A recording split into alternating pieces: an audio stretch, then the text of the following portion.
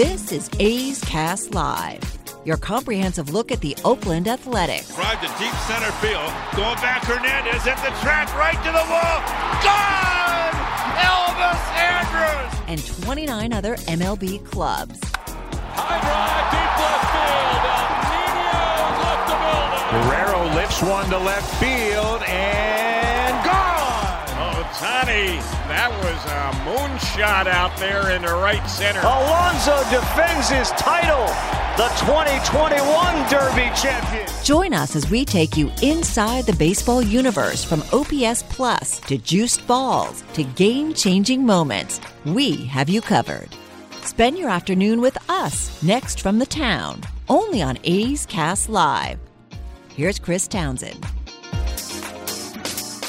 The reality is minor league baseball right now, on average, is playing games that are 2 hours and 34 minutes, nearly a half hour shorter than the Major League Baseball average. A half hour, because the Major League Baseball average is down, but what is it at? So if you look now, it's like 3 hours, 4 minutes, and 53 seconds. So 3:05, down from 3:10 from last year. So 3:05 is a half hour difference from 2:34. So in the minor leagues, they're playing a half hour short, a little bit, it's about 30 and change, shorter than what they're doing at the big league level. Vegas right now, how about just our own affiliates? Las Vegas, AAA, 2 hours and 51. And think about that.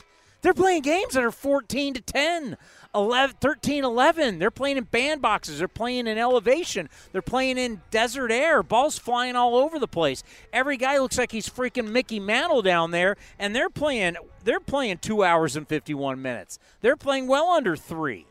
Even if you gave the extra time for what you're saying commercials are in and I'm not – obviously the commercials for national games are even longer. We're not going to count those, because not like we're playing too many national games anyway. So we have a couple coming up in June.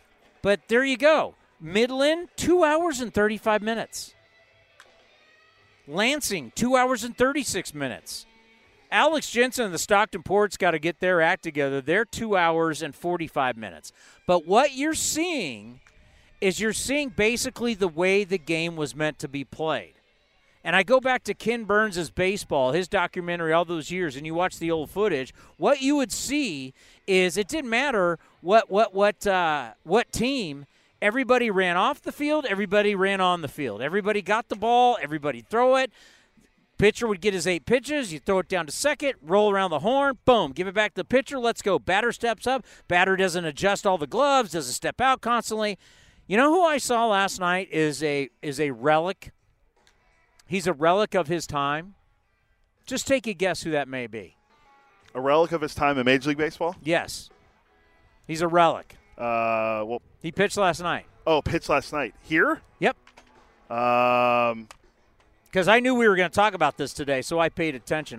Chris Archer. I bet most of you didn't pay attention. Chris Archer. I bet you didn't, did you? No one paid attention. I'm pointing to multiple people. Chris Archer, if you go back and watch that game last night, slider, not happy about the call. Catch it. Walk around the mound. Walk off to the mound. Dig on the mound. Look at this. How slow Chris Archer worked between every pitch last night just shows you that's the old way. Because what have we been seeing with Zach Logue, Selseth, who pitched for the Angels? We're seeing guys. Cole Irvin. We're seeing guys get the ball, pitch as fast as you can. Cole Irvin learned when he was at the University of Oregon that a pitcher takes, 19 seconds, he said? Yeah. The sports psychologist who came to work with Oregon, I can't remember his name, said the hitter, it takes him 19 seconds to basically dissect everything that just happened to him in an at-bat. So from the time the pitcher releases it and he decides whether to swing or not, the clock starts 19 seconds for him to forget about that. That's why Cole Irvin wants to throw the ball before – he wants to get the ball back and throw it before 19 seconds because the hitter's not finished with the last pitch yet. I mean, that's cerebral stuff, right? That's neuroscience. Yes. That's where this game is going. So what they're doing now is we're not worried about neuroscience. What we're worried about is speeding up the game. And what we're seeing is by making the hitters, and Roxy Bernstein, who's here in the ballpark tonight, was talking to us with his work with Pac-12 Network, what he's seeing in college baseball. Because in college baseball, you better get as a hitter into the box. You can't fool around with the pitch clock. If you try and jump into the box real quick with 5 seconds left to mess up the pitcher, they call a strike on you. So they're forcing the hitters, get in the box, forcing the pitcher to throw it within X amount of seconds, which is just what it's doing. We're training everybody to play at a better pace. Because I said this with our own Ray Fosse for all these years, because Ray talked about we didn't get to the ballpark this early. We didn't take this long to play. And what happened over time is Major League Baseball players started getting to the ballpark earlier and earlier and earlier. They would work out, they would have lunch, and they would be here all day. And after the game, they eat the spread after the game. So the fact that the players were here at 11 or noon for a 7 o'clock start and would still be here eating after the game, and it's well after 10 o'clock, it just – players got you. I think of Marcus Semien, God bless him. But Marcus Semien would basically be here all day. It became his lifestyle. Why would Marcus care if the game was 2 hours and 40 minutes, 2 hours 45, or 3 hours and 15? He's been here all day. It's become a routine that they're not like regular employees. Like when Cody gets off the clock, Cody's out of here. Yeah, I go home. Cody's not sitting around going, I could still be here 2 more hours. Cody's off the clock. He's gone. These guys' clocks, and I think this is proving what I've said. Once again, I'm not right on a lot of things, but I think I'm dead right on this, is these guys didn't care how slow they were playing. And just over years, it got longer and longer and more pitching changes and more pitching changes. And we see the evolution of the game go from 2 hours 45, 250, 255, 3, now 3 hours and 5 minutes, 3 hours. It just kept getting worse. All we've had to do is force them back to playing at the right pace, and already we're seeing dividends in the minor leagues. Pitch clock's working. Yeah, and tonight we're going to live stream Cole Irvin's start in Stockton. And you mentioned, I looked it up, 2 hours, 45 minutes for a Stockton game. It's going to be well under that tonight with Cole on the mound. The way as quick as he works, he's one of the quickest workers in Major League Baseball. If you look at pace on Fangraphs, which I do because I'm a nerd, Cole's one of the fastest pitchers when it comes to that. That game's going to go by so quickly, and we can actually talk to him about, because he said he's never pitched in the Cal League before. Ask him what his experience was like, dealing with the pitch clock, and kind of getting that, because it's coming next year.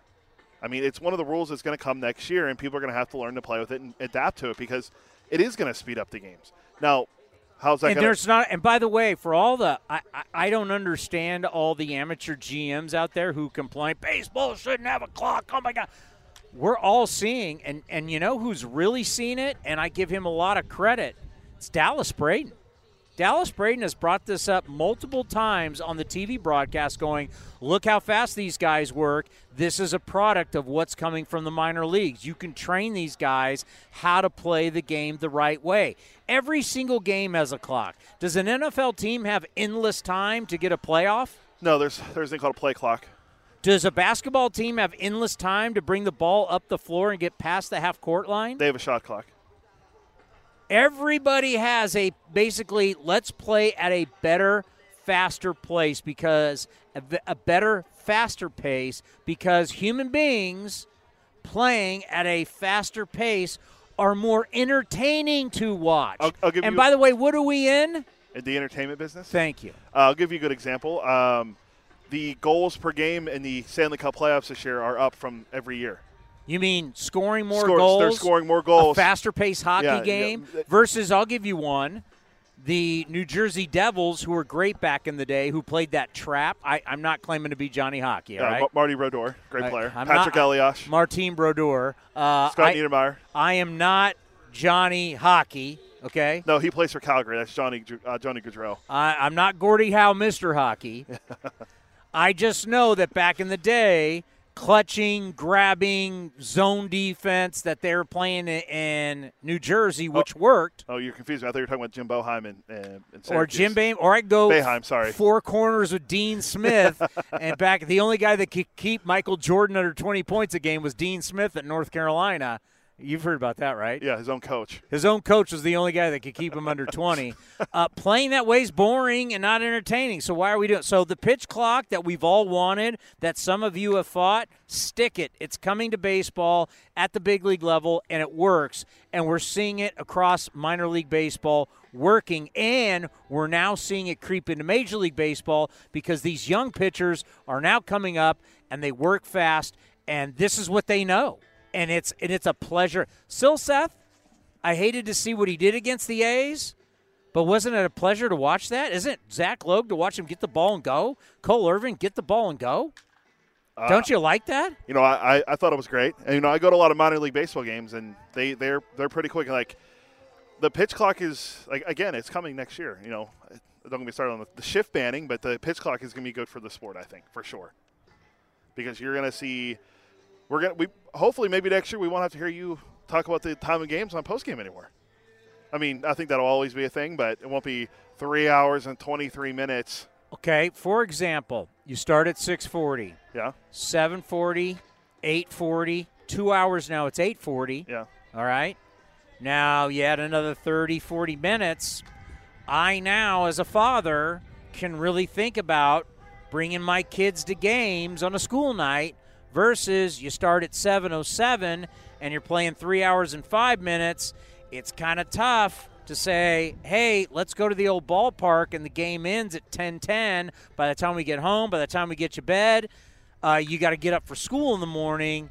Well, if we're now going to start at 6:40, which I think is brilliant, and you're telling me I can have games that are hours and 2:40, 2:45, I can now, on school nights, not only non-school nights, and we all know attendance goes up in the summer, but now maybe attendance goes up, and it helps. Players, you complain that people are not in the seats. Well, you're playing at 10:30 at night on a school night. Yeah, it's never good. You're playing long, slow, boring games, and you want everybody to do that. Hey, how about we start early, play faster? That's better for everybody. I'll have to show you the numbers on the website that I have access to now for the length of games and attendance. I can see all that stuff now. You're weaponized now with attendance numbers. Between that and Baseball Reference, StatHead, and all the stuff I have been using for years, and now having this website, I can look up everything, including Baseball Savant, which is free, but you have to know what you're looking for. And just going to say this briefly. Another article has come out. It was in the New York Times. Did you read it? No, I don't have access. Was it a free article in the Times?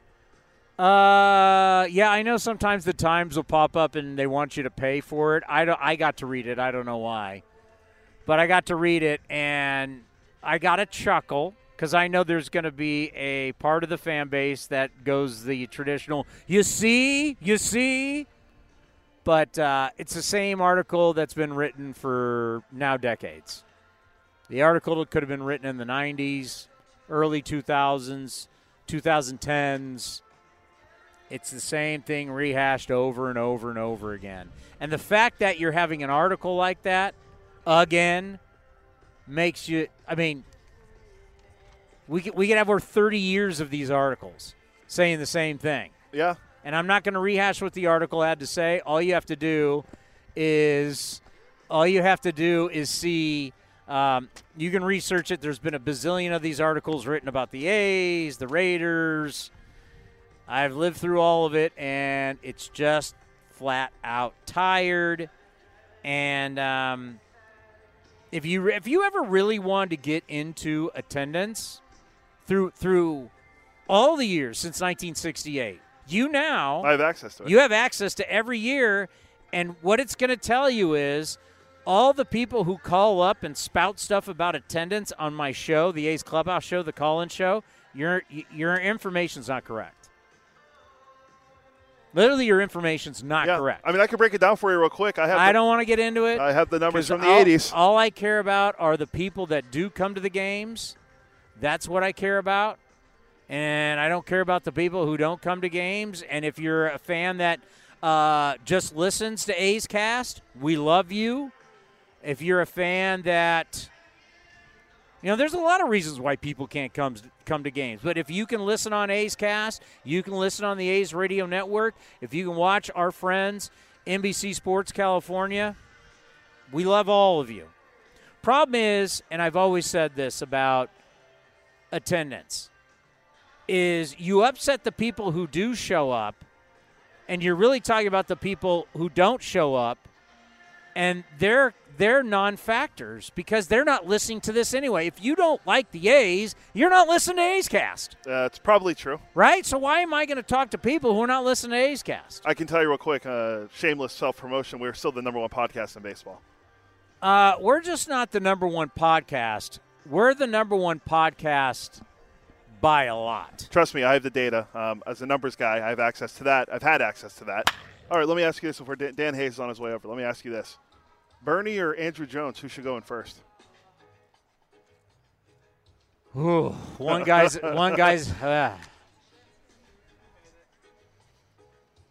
Well, the stats are definitely going to go to Andrew Jones. Yeah. Stats will go to Andrew Jones. World Series will go to Bernie. World Series will go. Well, let's ask Dan. All right, we're going to ask you the tough question. Sure. Because we just had Bernie Williams on. Oh. Okay. Tough act to follow. So he just asked me. So you got two guys that I think you talk about incredible careers. Who should go in the Hall of Fame first, Andrew Jones or Bernie Williams? I mean, give me the 400 home runs and the guy that did. Bernie Williams is fantastic. It's a tough call, huh? I'm not going to lie. I've been voting for Andrew Jones, I think, the last 2 years on my ballot. So I'm going Andrew Jones, but, I mean, it's a really – talk about two of the most dominant center fielders of that era, always in the postseason, always coming up big. Bernie Williams is amazing. But Andrew Jones hit 400 home runs. How about this may change it. How about Bernie's career in the postseason? 121 games, 22 jacks, 80 RBIs, and an 850 OPS. Yeah. I mean, between him, Pettit, Posada, Jeter, all those guys made themselves so much better as far as Hall of Fame candidates by what they did in their Octobers. And they got so many Octobers. So, yeah, I mean, those are incredible numbers. He's just – it's as close. It's always tough when the regular season resume doesn't quite reach some of the guys of that era. And you think about the offensive numbers of that era. And it's almost not – because we were just talking about him, like he had some years that were definitely – if he had those years now or the years before, if he had those numbers before the steroid era, easily MVP. Yeah. But in his era – we're looking at the MVPs are Jason Giambi, Juan Gonzalez, Pudge Rodriguez, Miguel Tejada. These guys were all associated with steroids. Right. And that's the toughest thing for your job Yep. in this vote is how do we decipher how to vote, how not to vote, how to do this thing? And honestly, the way I've done it is so far, as long as the rules were not in place at the time, and I'm going to have to decide on Manny Ramirez and Alex Rodriguez eventually. Yeah. But I voted for Bonds. I voted for Clemens. I voted for a bunch of people who were quote-unquote associated potentially. And it's – look, it's a weird situation that baseball did not clean it up itself, and they want me to do it as a voter with half the information. I don't know who really did it, and that's a thing that I always – if they didn't clean it up and they put Bud Selig in and he oversaw that era, I think it's a Hall of Fame. The Hall of Fame is a museum of baseball. It's a place where the game is celebrated. I just don't know how you overlook that era entirely. And it's disappointing to me personally not to see Bonds and Clemens in, the guy with the most home runs and one of the best pitchers of all time. And I know both their careers were extended, but they were elites before their careers were going to be extended. So it's a subject that I know I'm definitely, if I talk to players, they're going to be divided with me on this. There are some that just say no way, but I think there's a lot of guys who got in already that we don't know about. And you were a kid growing up in the Bay Area at that point. I was. And, hey, I'm not going to lie. My own personal experiences with the left fielder from the Giants were not, he was probably one of my favorite players. And I don't know that I came away from personal experiences necessarily liking him. And that's a weird thing when you're that much of a fan at the time. But I set that stuff aside. I voted for Schilling. I don't agree with Curt Schilling about 90% of what Curt Schilling says. But, man, if he wasn't an all-star and a Hall of Famer on the field. And I just try to take all of that stuff out of it. And so, I mean, look, Andrew Jones, who knows if his numbers were inflated. Bernie Williams would still be a star today. That's what I will definitively say how this conversation is. I think Bernie Williams could do the same exact performance right now, and we'd have another whole appreciation for what he did. Where'd you grow up in the Bay Area? Rohnert Park. I actually just spent the last 3 nights there, so it was a good couple days. Is the whole family still here? Yeah, everybody's still here. Yep. Took the SMART train down today. Took the ferry across from Larkspur. It's a good day. Yeah, nice. Well, welcome back home. Yeah, thank you. So how's it been following the Twins around as this team is let's just say people had the White Sox already winning this division, right, and this division was over, and the Twins are like, not so fast. I'll tell you what, it's something that the A's fans saw a lot the last couple of years. That infield defense, when it's as elite as it can be, when you've got guys just taking hits away, it sucks the life out of the other team. Twins have been doing that all season. Gio Urshela right now is playing some of the best third base I've ever seen defensively. You can look at the highlights. They're incredible. Correa's been down for 10 days. I think we'll see him tomorrow or Wednesday. His defense has been outstanding. Jorge Polanco is a shortstop playing second base, and he plays it really well. And then you throw in the fact that Luis Arraez, who really has no position, has played first base convincingly well. They have a really good infield defense. And then you throw in Byron Buxton, and you throw in Max Kepler and right. I mean, they're catching everything. They're making their pitchers' jobs easier. And I think that's been the key to this so far and why I think it will sustain. Because, honestly, you look at their pitching. We talked about it earlier in the season, I think. I think we talked maybe right before opening day. The Twins need Frankie Montas. I know a lot of teams need Frankie Montas. But the Twins are – You want to do a deal now? I've already had a couple worked out, but no, I would like the reunion. Are you giving us something good? Don't give me – Oh, man. Have you seen their farm system's doing all right? So it's in fact, their shortstop, their current shortstop, I think is a guy that a lot of teams have been intrigued by. I don't know that they'll trade Royce Lewis because I think they have the expectation that Correa will be here 1 year. And yeah, use that's that an opt-out. interesting deal. Oh, I want to ask you about just going to Houston. Yeah. Just how tough was that for Correa not to play? Actually, they came to the Twins. Houston trip is in August. Okay, they came, but not to play against the Astros had to be brutal. He was. You could tell. You could just tell. But he also. So initially, when he got hurt, they thought it was a non-displaced fracture, which would have been. So when the A's were there. Yeah. Exactly. They found out the day that the A's arrived that it was actually just a bone bruise. So they went from thinking we just lost our superstar for 6 to 8 weeks to, man, we can get him back within 10 days. And they were hopeful that it was going to be 4 or 5. Turned into it's going to be 6, 7. And you could tell he really wanted to face the Astros. But for guys that I've covered in 16 years, he has a better grasp on where he is physically and what he needs to do. And is willing to take an extra day or two. And, I know sometimes that will drive a fan mad, but we just talked to him about Byron Buxton because Byron Buxton is a constant topic with Twins fans taking a day here or there. And he said, look, I would rather have Byron Buxton 7 out of 10 days and have him in September than to have him play 10 out of 10 and be out a month and that kind of thing. And he's trying to get across to Byron Buxton some of the stuff that he is doing with himself and looking out for the team, and it's kind of working. Buxton, when he's playing, is playing elite. He's missed, I think, 11 games out of their first 35. It might be 12. And the other night in a extra innings game against the Guardians, game that Shane Bieber starts, you always want to win those games, and they had a shot, and they didn't pinch hit Buxton late, and they got a lot of flack for that, and the Twins said, no, this is our plan. Don't fire him up on that day. And it's working out well. It's really strange. There's a lot of good talent between the Twins. They're going to need more pitching to keep it going. But the defense is real. The bullpen's got a lot of interesting looks, and the lineup is deep. Correa, who we've seen for years, he is the dude. Yeah. He is that guy that you get into the postseason and he makes things happen. I mean, he is a legit player. I thought it was a great deal for the Twins? Because, it could be a 1-year deal, it could be a 2-year deal. We could see him maybe love Minnesota like a lot of people have. Maybe signs a long-term deal, but, worst comes to worst, it's 1 year of this prize guy. You got the super prospect coming up who the A's got to see in that series. But so far, what do you think of Correa? Well, I just listened to what his teammates say, and they say he's bringing us a lot of different ideas, just different ways to look at things so far. And they listen. It's sort of this guy's got 79 postseason games. And I know that there's some controversy with it, but he's also succeeded after that controversy. And I think that carries a lot of water with these guys because they lost to the 2020 Astros in 2. The Twins were the heavy favorites. The Astros were 29-31, just barely made the postseason, and they came in and just destroyed the Twins. I mean, it was like 9-1 over the 2 games. It wasn't blowing them out, but the difference between the 2 teams was so significant, and they're drawing a lot of knowledge from him. They're doing infield practice with him, high-speed infield practice, and if they make an error, he's got them doing push-ups. It's sort of like the Willie Mays Hayes hits a pop-up and drops and does the push-ups.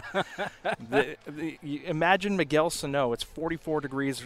The opening series, I think it was Seattle was in, and it's like 44 degrees, and Miguel Sano drops down and does push-ups because he made a mistake in the field.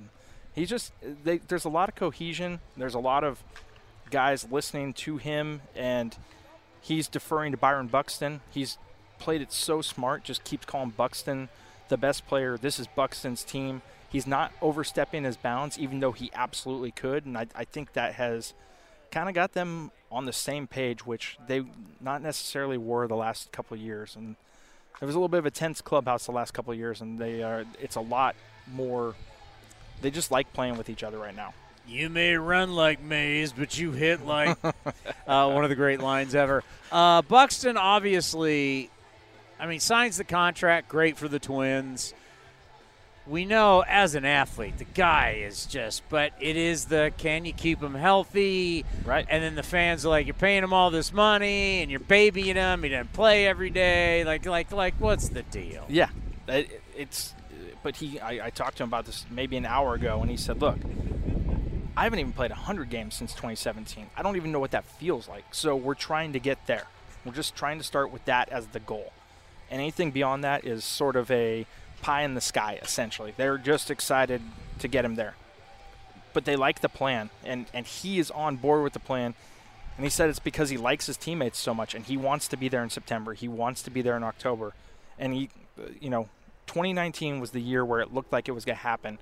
And then he had an incident where he ran into the wall in Miami, got totally confused, didn't know where the wall was, separates his shoulder, and that was a really good team. And they had pitching, maybe a little short on pitching, but they had a good bullpen, and they had a great lineup. That team set the MLB record for home runs in a season, 307. They beat the Yankees by 1, and it was a loaded team that believed in each other, and he ran into the fence, separated his shoulder, and was out for the season.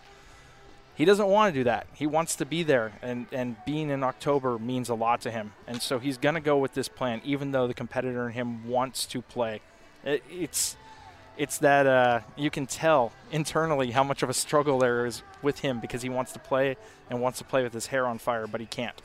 So how much did the White Sox are winning this division with ease? They're the best team in the American League. We heard so much stuff down at spring training. Oh, yeah. How much did they take that and go, yeah, I'm not buying that? I think a lot because they've won. This is a team that won the division in 19 and 20, and they know they're good, and now they have Carlos Correa pushing some buttons too. And I think they think Byron Buxton is probably a top 3 player in baseball, and they think they're going to have him. And if they have him on the field, they can win. And so, again, they're going to need pitching. Frankie Montas just switch jerseys, walk on over. Wow. He's pulling the Ricardo Rincon, just walk from one clubhouse to the other. But it's they're going to have to solve the pitching. They have 3 rookies, and they're all going to hit their innings limits in August and September. So they're going to have to do something. But I think that there's a lot of belief that they're still a good team. And, yeah, the White Sox have been great. The White Sox have looked good the last 2 years, but the defensive difference right now is a huge, huge chasm. The White Sox have probably cost themselves 6 games. Twins have probably won 5 or 6 games with their defense, and I think they know they're going to play good, sound ball and make the other team make the mistake first. Well, I'll tell you what. You start thinking about it starts warming up in Minnesota. Oh, yeah. Next thing you know, the fans are going to be packed. It's going to be this, and Cleveland is shocking people again. They're now talking about what they like about Cleveland. They hit for batting average. They hit for contact. All of a sudden, people like that again. It's fun. It's good seeing the ball being put in play. It's not terrible. Hey, well, thank you so much for the time. It's great to bring you back home. Yeah, thank you. And having you on the program, and we'll talk later on this year. Absolutely. Well, I got to think when Bernie Williams steps on this field, he's got a lot of great memories from all those years playing. And then, of course, what you're going to do tonight with the national anthem, going to be very, very special. This house has been good to you in your career, and now will be good to you as a musician. Oh, my God, I am so grateful and so fortunate to be here. Be back after all these years. We had so many great things happen to us as a team and to me personally. So, it was a great ride, and now, it's just kind of coming full circle for me, baseball and music together. Before we start talking about your baseball career and even as a musician, we celebrated women yesterday here at the Coliseum who have had breast cancer. My mother passed away of breast cancer not too long ago, and I think about this disease that took your father, that takes – a lot of people don't realize how many people die of this, just like breast cancer in this country, and the awareness you're bringing for your father. Before we get into all the other stuff, talk about that, because I know that's what means so much to you right now. Yeah, it is a cause that is near and dear to my heart because of my father. I mean, my Bernabe Williams Sr. Was the guy that took me in and taught me how to play the game of baseball at a very young age, and he taught me how my first couple of chords on the guitar, where I actually developed this great love for music and sports. It was because of him, and of course my mom. But in 2001, he passed away from this rare lung disease called idiopathic pulmonary fibrosis, which is basically scarring of the lung tissue, and it is progressive, and it's terminal. Unfortunately, they haven't found a cure for it. But he basically had it, and he didn't know he had it until it was kind of too late. So I think, me sort of raising awareness about it, I think it could help a lot of people deal with this. A lot of the symptoms that are attributed to IPF could be confused with other, illnesses like asthma, COPD, bronchitis. But we are encouraging people to go to the doctor as soon as they started feeling symptoms, which, kind of like normal, kind of like, run-of-the-mill kind of thing. It's like a persistent cough that doesn't end, that's always there. You start feeling fatigue and tired, things that you usually took for granted, like going through a flight of stairs or walking, down the beach or whatever it is. Start feeling all these things that are not usual, that are not normal. We're encouraging people to go to the doctor so they can be referred to a lung specialist, and that person will be the one that could make the determination to whether or not you have IPF, because you definitely don't want that in your life. And you can move on, and if you have it, there's a website called lungsnu.com where you can get information about how to get options about your treatment. You can be in contact with doctors, caretakers, and even patients that are going through this same process, so you don't feel alone and you don't feel like you're battling this by yourself. Yeah, when I was reading this today, I'd never heard of it. And then when I'm hearing it takes the lives of almost as many women as breast cancer, and men can die of breast cancer. And just to know that, what you did in your career with the Yankees is great, and now what you can do from that career to help people and save lives has to be very gratifying, and obviously honoring your father. Absolutely, no question about that. I think, one of the things that are the perks of, I guess, a profession like I had was you are kind of given a platform to utilize to make people aware of things that are close to your heart. If you want to help people, if you want to do whatever you want to do with your platform, it's just a blessing to have the opportunity to speak to people and have the ear of people that will listen to you and what you have to say. So it's a blessing to have it, and I utilize it I'm utilizing it now to bring this cause into, the people's ears and eyes so they can be more aware about it. Obviously, you're a very proud man. Obviously, you had an unbelievable baseball career. But when that was over, and we just talked off the air about playing at Yoshi's, when you finally were recognized as Bernie Williams, the musician, what did that mean to you? Because I know it's always about the World Series and all this kind of stuff, but now you're Bernie Williams, the musician. What was it like when people started recognizing you for your jazz guitar and what you've done in the 2 albums? What did that mean to you? Very flattering. I think that, you put a lot of effort into – I put a lot of effort into playing guitar and becoming the player that I have become, always keeping in mind that this thing never ends. It's like baseball. You always learn something new every time you play. Guitar is the same thing. Music is the same thing. You have to keep this attitude of always be in a position that you are able to learn something from every experience that you have.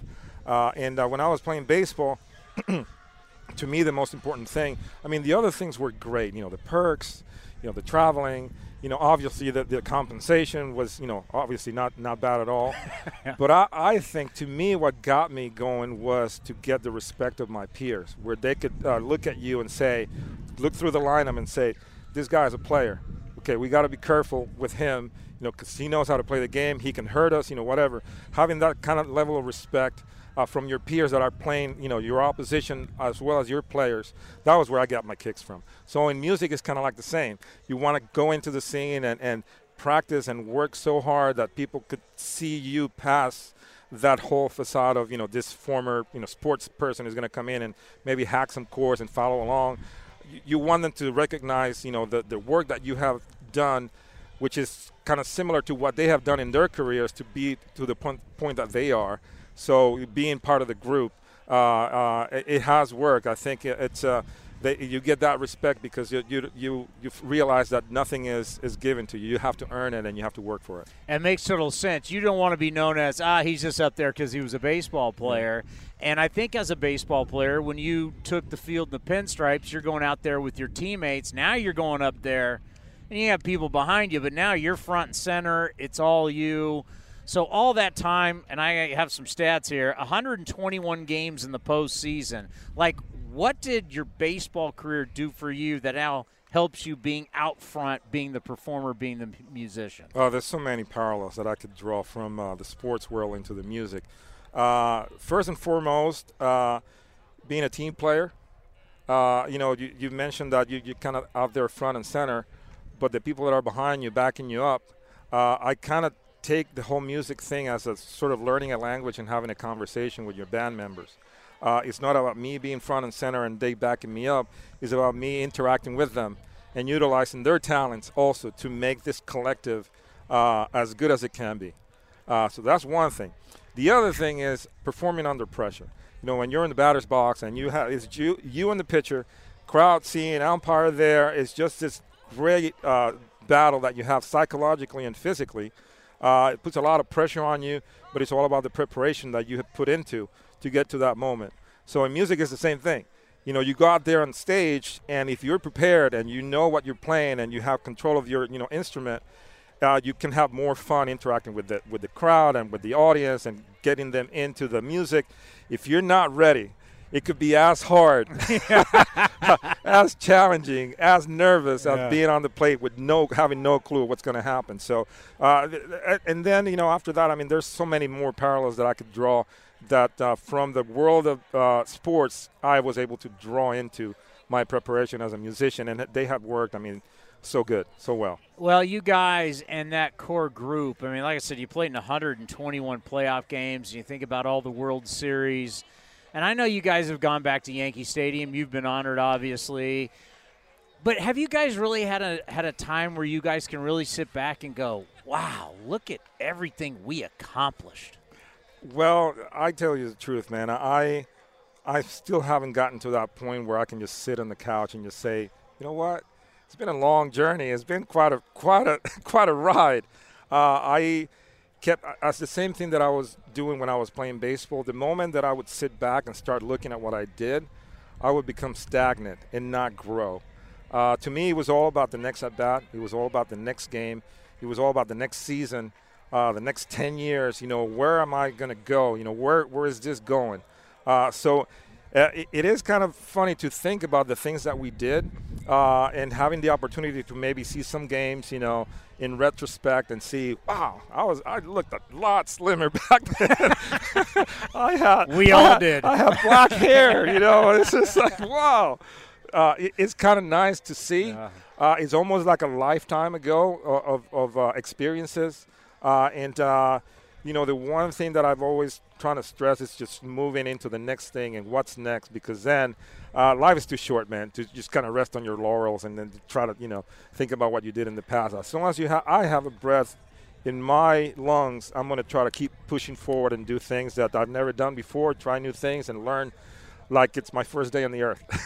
well, I know A's fans would want to know. Go back to a couple of those series that were great battles and how loud this place was. And what was it like to be a Yankee going up against these A's, hard-nosed A's? That was kind of the start of what ended up being a movie, Moneyball, and everything. That was leading up to that. What was it like playing against those A's, and what was it like playing in the stadium? It was awesome. I always liked playing in the stadium.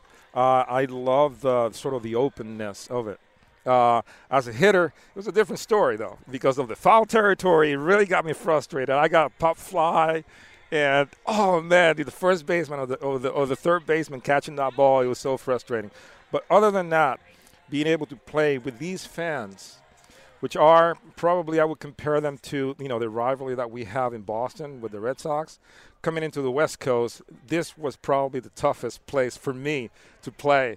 And the fans were, they were like that sort of missing element, that would jump in and really rattle the team, and you cannot do any mistakes out there. There was one time I think I was facing Mike Oakwith with bases loaded, right? I think it was like a night game, and I'm battling with him, ball one, ball two, strike out, foul, a couple of pitches, count goes to 2-2. He throws me a fork ball in the dirt, right? And I see it, and it's like, okay, ball four. It's ball three, but I think it's ball four. So I start walking down the line, and I look in the dugout. I see everybody just falling off their chairs laughing. Joe Torre is like this. Oh, God, there we go again. And then I look at the batter's box, and the umpire's like, come back here. So I was walking from first base thinking that I had to walk. So this count is 3-2. The fans are really on me, like really riding me hard. Wouldn't you believe that the next pitch, I hit it out of the ballpark. Grand slam. As I'm running the bases, everybody's like, boo. Yeah. The dugout is just laughing. And the umpire is like, oh, you doofus, man. It's such a lost cause. But, yeah, that was kind of like, part of the history that I had here in the stadium. Yeah, no, there's great history and some great battles. And let's end on this. I mean, you're going to go down. I mean, you think about Yankee great center fielders. Joe DiMaggio was from here in Northern California. You think Joe D, you think Mickey Mantle, you think Bernie Williams. I mean, playing center field for the Yankees is kind of a big deal. Yeah, it's a very coveted position in sports, all sports. That and shortstop, I think Derek sort of made that kind of a famous position as well. But I think, it was a combination of staying balanced and trying to be myself and not really try to put the pressure of emulating all these great players that played before me, and at the same time pushing myself to be the best that I could be so I can make my mark in the game, whatever that was, at the time. Trying to leave the game with no regrets, put it all out there on the field, and when it was time to go, it said, I did it, and I did it my way. I had a lot of great memories. I was very fortunate to be a part of teams that went to the World Series. There's people that play this game for years and years and years and never really had an opportunity even to go to the playoffs. So we went to the World Series 6 times, and we came victorious 4 of them. So it is something that you have to feel so much gratitude for, the time, the place, the people, and all the experiences, that I went through that are still, so vivid to this point, and I'm so happy and so blessed to have the opportunity to do that. I love you got the guitar on your back. You're ready to rock. Let's get this thing going. Ready to go. Hey, thank you so much for stopping by. We man. truly Thank you. appreciate it, and good luck with this second career. Your music's fabulous. I know everybody can follow you online and kill it tonight. Oh man, if I can handle facing Barry Zito out there, this is going to be hopefully a lot easier. He's one of the greats of his time. Bernie Williams right here on A's Cast Live.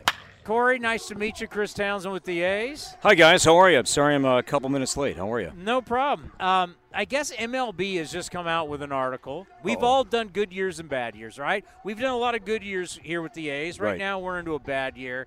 We're just talking about, worst years at home record in the Billy Beane era.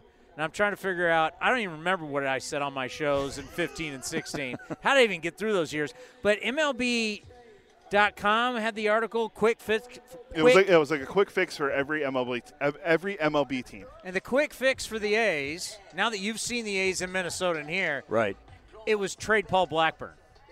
That's going to solve all the problems. Next thing you know, we're going to have 30,000 people here. I don't think that's the only issue right now. We're going to build the new ballpark. Everything's going to be fine. Just trade Paul Blackburn. That will solve all the problems. Just make that one transaction, and this place will be filled. I just disagree with that just a little bit, and I'm sure you guys do as well. Yeah, it'll be like Raider games again if you have Paul Blackburn not here anymore. How are you? Everything good? I'm good. It's great to be out here. Beautiful day, and love coming out here. And it is what it is coming here right now, but my memories of this place coming here not too long ago, great crowds, Sean Doolittle coming in, the cats in right field, headbanging, the flags, the music.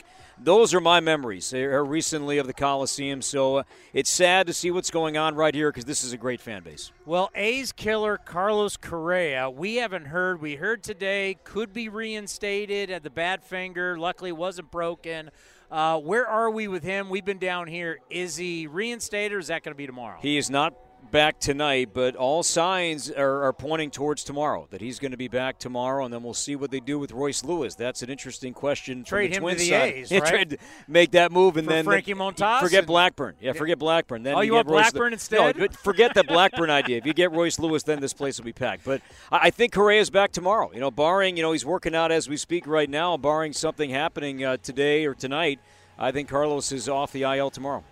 I think about the Twins, and I love going to Target Field. I mean, unfortunately, we haven't been there in a while, but last time I was there, I'm like, God, this place is fantastic. And I just think about this team and the struggles to get over the hump in the postseason, and what a perfect guy to sign, because as we have had to deal with for years and other teams in the postseason, he's the dude.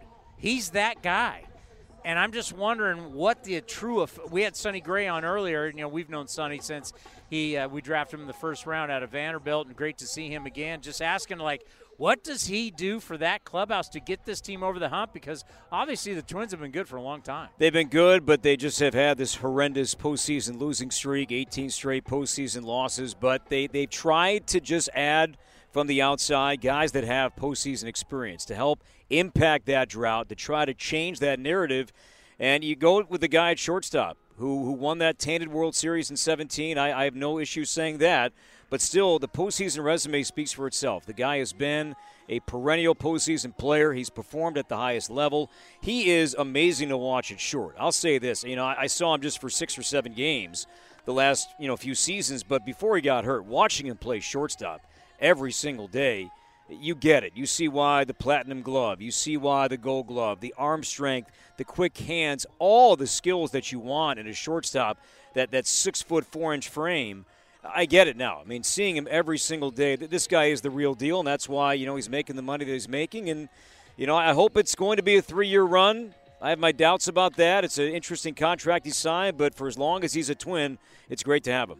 Now, I want you to know you're safe here. If you ever want to talk about the Astros being tainted, this is the place you can do it. Because you're speaking to the people who love to hear that. Yeah, facts are facts. I mean, you can't argue that. So let's just say Correa continues to play well, stays healthy, leads you guys deeper into the postseason, because I think everybody jumped the gun on the White Sox saying that Twins are not the team.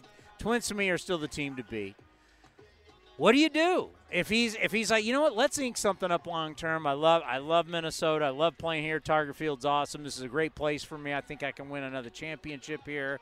You got this hotshot kid at short. What do you do? Well, let's see what happens if Carlos is back tomorrow and Royce goes back down.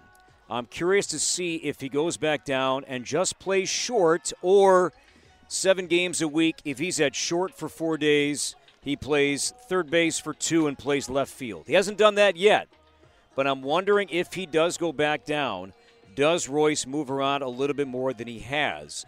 Now, he was the Fall League MVP, pre-pandemic, and he was playing center field in the Arizona Fall League. That was out of necessity based on some other roster management. That was not the plan, just based on the only way Royce was going to play on that team was for him to play center, and he played great, and he was the MVP. That's fine.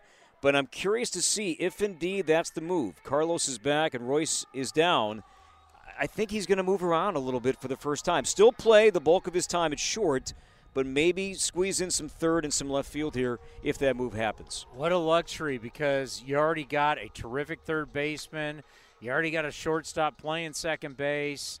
Adding another out, your outfield's already fantastic. I mean, if Byron can play more, hopefully, but I mean, isn't that just a wealth right there of athletes and defense at one of the great strengths of the ball club. And you look at how they added to this team after the lockout ended. They were busy. They did not trade away too many young players. They did trade away a first-round pick from last year to get Sonny Gray and Chase Petty. But in terms of position players, they love the deal that they made with the Blue Jays for Barrios last year to get 2 guys. Austin Martin was viewed as the best bat in the 2020 draft. He's a shortstop, also playing some second base. He's moving around, playing some outfield. He's a Double-A. They got Simeon Woods Richardson in that trade. He's off to a great start, starting at Double-A. So they added to their team without giving up some of their top guys. And that's why the farm system, they like it a lot. Now, it's going to take a hit as these guys mature and graduate and eventually impact the big league club.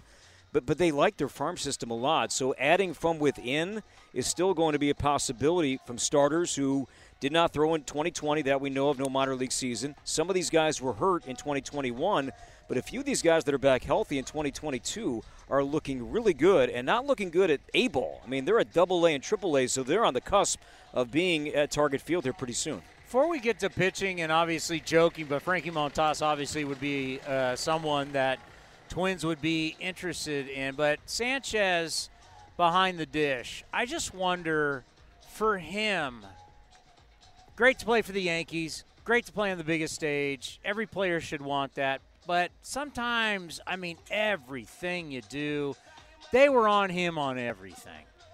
And now to go to Minnesota, not saying that you guys aren't covered, not saying Minnesota's not a great sports town. Working in the NFL, I've done games, Raiders against the Vikings. I mean, I love Minnesota, but just how nice is it for him to be out of New York in a place like Minnesota where everybody is just not ridiculing him every game for if there's a pass ball next, it's a big thing in the notes every day. How big is that for him? Right. I mean, if Gary goes 0 for 10, 0 for 12, he's not being booed. If he goes 0 for 10, 0 for 12 at Yankee Stadium for the 3rd or 4th straight year he's had a spell like that, they're probably killing him. He had a play defensively on the last homestand that if you watched it looked bad.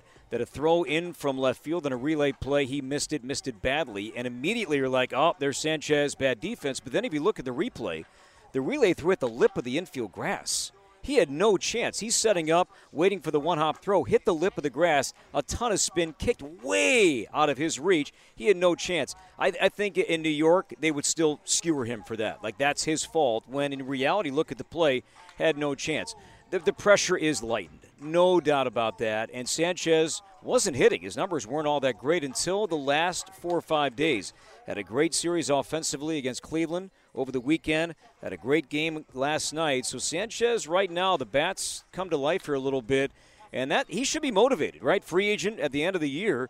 Get rid of that Yankee Stadium. Get rid of that Yankees run. Start anew with the Twins and prove to people that, hey, I'm still in my late 20s, that I can play. and I'm deserving of a good contract after the 2022 season. And the run he's on right now offensively is encouraging, and his framing numbers, too, defensively, are going up. He's never going to be the best in the game at blocking balls, but in terms of what the Twins need to save strikes and frame the baseball, his numbers are improving. When the trading deadline get closer, obviously everybody's going to be calling here for one guy. Even though Paul Blackburn could fix all of Northern, all the problems, all of Northern right. Cal, we may never have an earthquake again if we trade Paul Blackburn. Right. But Frankie Montas, and we just had Frankie on, and it's like, I've been doing all these interviews with him. I've watched him grow as a professional. You just hate to lose him, but we know it's going to happen.